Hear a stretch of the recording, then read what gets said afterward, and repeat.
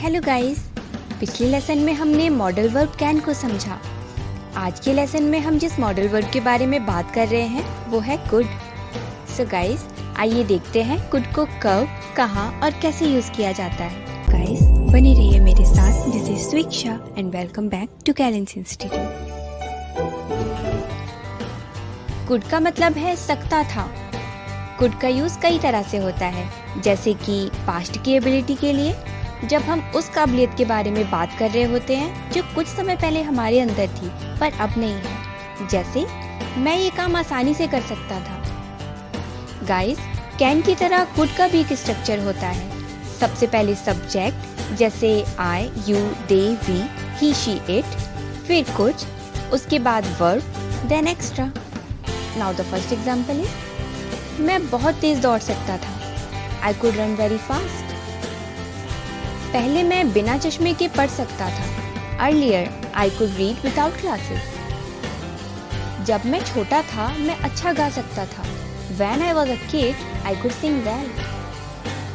Guys, could का use हम सका और पाया के लिए भी करते हैं, जैसे मैं वहाँ पहुँच सका या मैं उससे मिल पाया।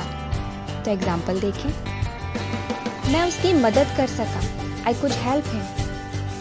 आखिरकार मैं समय से ऑफिस पहुंच पाया। Finally, I could reach office on time. कल रात मैं ठीक से सो नहीं पाया। I could not sleep well last night.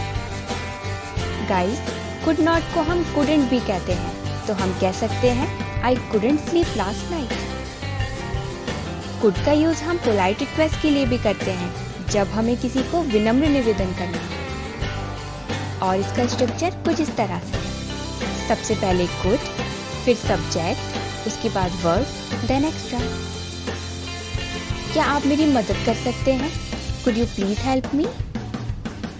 क्या आप इसे दोहरा सकते हैं? Could you please repeat it? क्या आप मुझे उस बारे में बता सकते हैं? Could you please tell me about that?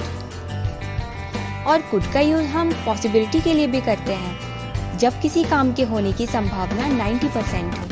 कैसे? आइए देखते हैं। आज बारिश हो सकती है। ये बात बोलते वक्त अगर हम 90% श्योर हैं तो कुड को यूज करेंगे। तो इट कुड रेन टुडे। हम मैच जीत सकते हैं। We could win the match.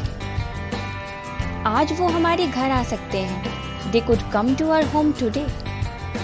और हाँ, जब हमें किसी को फ्री एडवाइस देनी हो ना, या फिर कोई सजेशन, तो भी हम कुड को यूज कर सकते हैं। आज तुम आराम कर सकते हो, यहाँ हम किसी को सलाह दे रहे हैं। You could take rest today. तुम उसकी मदद कर सकते हो। You could help her. तुम कहीं घूमने जा सकते हो। You could go somewhere.